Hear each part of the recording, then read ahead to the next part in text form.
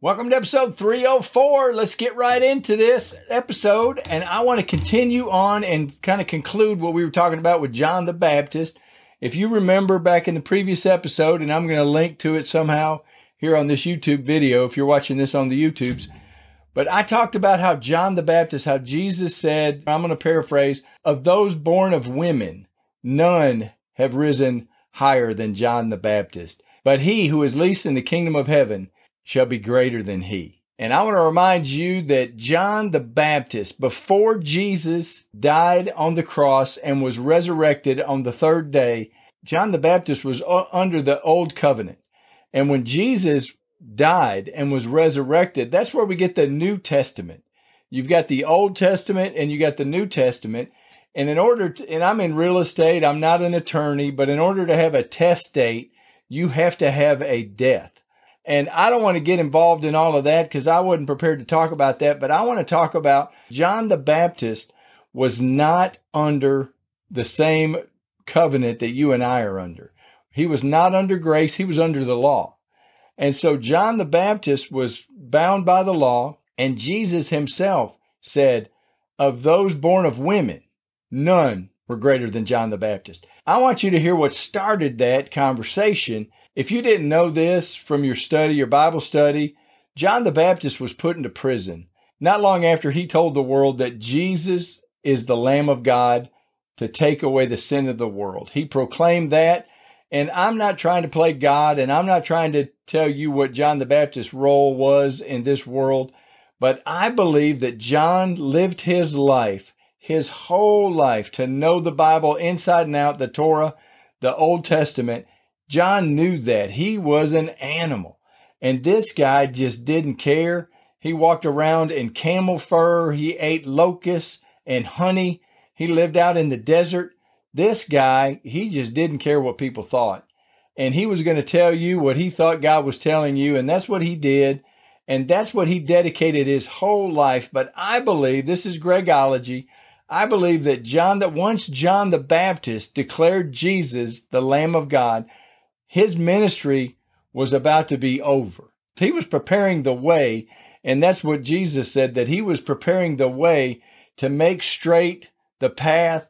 He was kind of the clarion call, getting everybody ready for the Messiah. And John the Baptist told his disciples, he must increase and I must decrease. That what he declared about Jesus to his disciples, because they were saying, John, all of our people are going over to his church. And I'm paraphrasing, of course, kind of tongue in cheek, but I want to talk to you. John is now in prison. This is kind of where some people kind of get sideways, is we think with the prosperity gospel that kind of gets out there. And I'm not against abundance mentality and abundance teachings, because Jesus himself said, I came that they may have life and have it more abundantly. So Jesus promised an abundant life. He just didn't say that we're going to have a bunch of money or we're going to have a bunch of stuff. Spiritually, we were going to have more than anybody ever had. I don't think anybody in the Christian community can argue that we have it better than the Old Testament saints. And I'm not going to go there, wasn't prepared to talk about that, but I just want you to picture John. He's sitting in his prison. He's given up his whole life to prepare the way for the Lord. The Lord shows up on the scene. John declares the Lamb of God. He does his thing. And next thing you know, he's sitting in prison and's been sitting there. And then he catches wind of all of these miracles going on with Jesus. And so I want to pick it up in Luke 7, and I think it's in 19. And John, calling two of his disciples to him, sent them to Jesus, saying, are you the coming one, or do we need to look for another? When the men had come to him, they said, John the Baptist has sent us to you, saying, are you the coming one, or do we need to look for another? And that very hour he cured many of infirmities, afflictions, and evil spirits, and to many blind he gave sight. Jesus answered and said to them, go tell John the things you have seen and heard, that the blind see, the lame walk, the lepers are cleansed, the deaf hear, the dead are raised, the poor have the gospel preached to them. And blessed is he who is not offended by me. When the messengers of John departed, he began to speak to the multitudes concerning John. And I'm going to stop there. Now I want you to picture this. John is in prison, and John sends his disciples, two of his disciples that are close to him, probably came and visited him in prison. They told John, I think in the previous verse in Luke 7:18, that all of the things that Jesus was doing, and he sent them out and asked him specifically, are you the coming one, or do we need to look for another?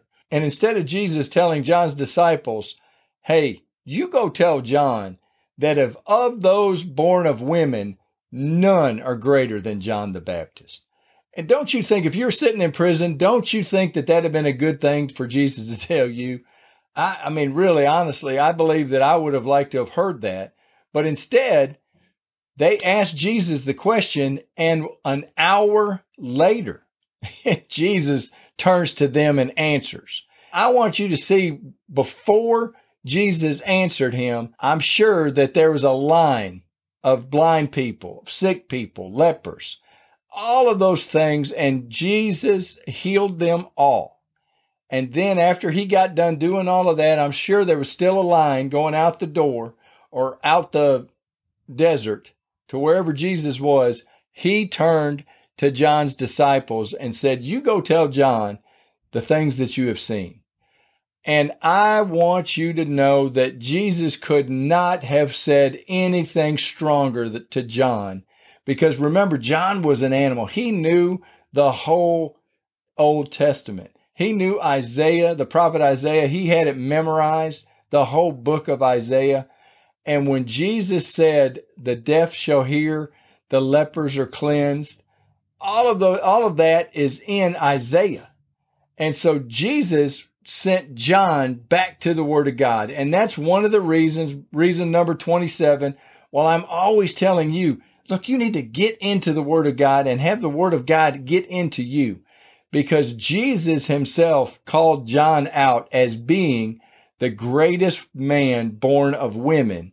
But you and I are greater than John the Baptist, because we have salvation. We live under the grace of God, because Jesus paid the price for you and I. And John died in the law. John died before Jesus died. John did not die under grace, but under the law.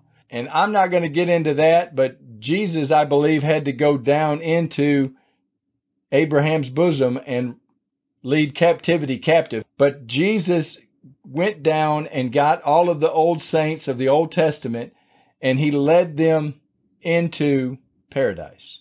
And I wanted to finish up on John. Jesus didn't say, hey, John, you are awesome. You are wonderful. John, King David, Elisha, Elijah, nobody was better than you, buddy. He did not say any of that. He healed the sick. He cleansed the lepers. He raised the dead and preached the gospel to the poor. He did all of that and then turned to John's disciples. And he did not speak about John until John's disciples had left. He wanted John to have the Word. He wanted to drive John back to the Word of God. And that's what I want to do with you today. I want to get you into the Word of God. This story is in Luke, and it's in Matthew. It's in Luke 7. And I want to say it's in Matthew, I think 11-ish. So I want you to kind of read that story and just think about, if you were John, if you dedicated your whole life to this one thing, and you did that one thing better than anybody did that one thing ever before, and then you are still in prison. And I just want to encourage you, God's ways are not our ways. All this prosperity gospel, again, we're supposed to live an abundant life. I think it's sidetracked that says, if you're prosperous, then God has smiled on you. And if you're poor, then God is upset with you. That is not true. You are to serve God or mammon. You got to love one and hate the other. You're going to hate one or love the other. You can't serve two masters. That's what Jesus said. So let's just choose to serve God. And if God opens the windows of heaven and gives you money or blessings, then he's giving you that to pour into and to help build his kingdom. Remember, it is not yours and my kingdom. This is the kingdom of God we're building. And John knew this. John told his disciples, he, being Jesus, must increase, I must decrease. And that's what I want to encourage you today. Let's live like John the Baptist. Let's present ourselves a living sacrifice, holy and acceptable to God, which is our reasonable service. We are to decrease. We are to die to self, and then we become alive in Christ, and we start walking out this thing for the Holy Spirit, or with the Holy Spirit's guidance. We start getting after what God created you and I to be. And let's stop right there. Let's just pray. God, I thank you so much for your word. God, I thank you for this listener or this video viewer. I want to pray in Jesus' name that you would just encourage, empower, and inspire them to get into your word. Lord, I pray that you would just open it up, Holy Spirit. Everything that they read, get them to a place where you want them to be. God, I thank you. I love you. We ask it all in Jesus' name. Amen. Well, thank you for being a part of this, and I look forward to visiting with you in the next episode. Thanks for listening to the No Doubt, No Fear, Only Believe podcast at www.nodoubtonlybelieve.com.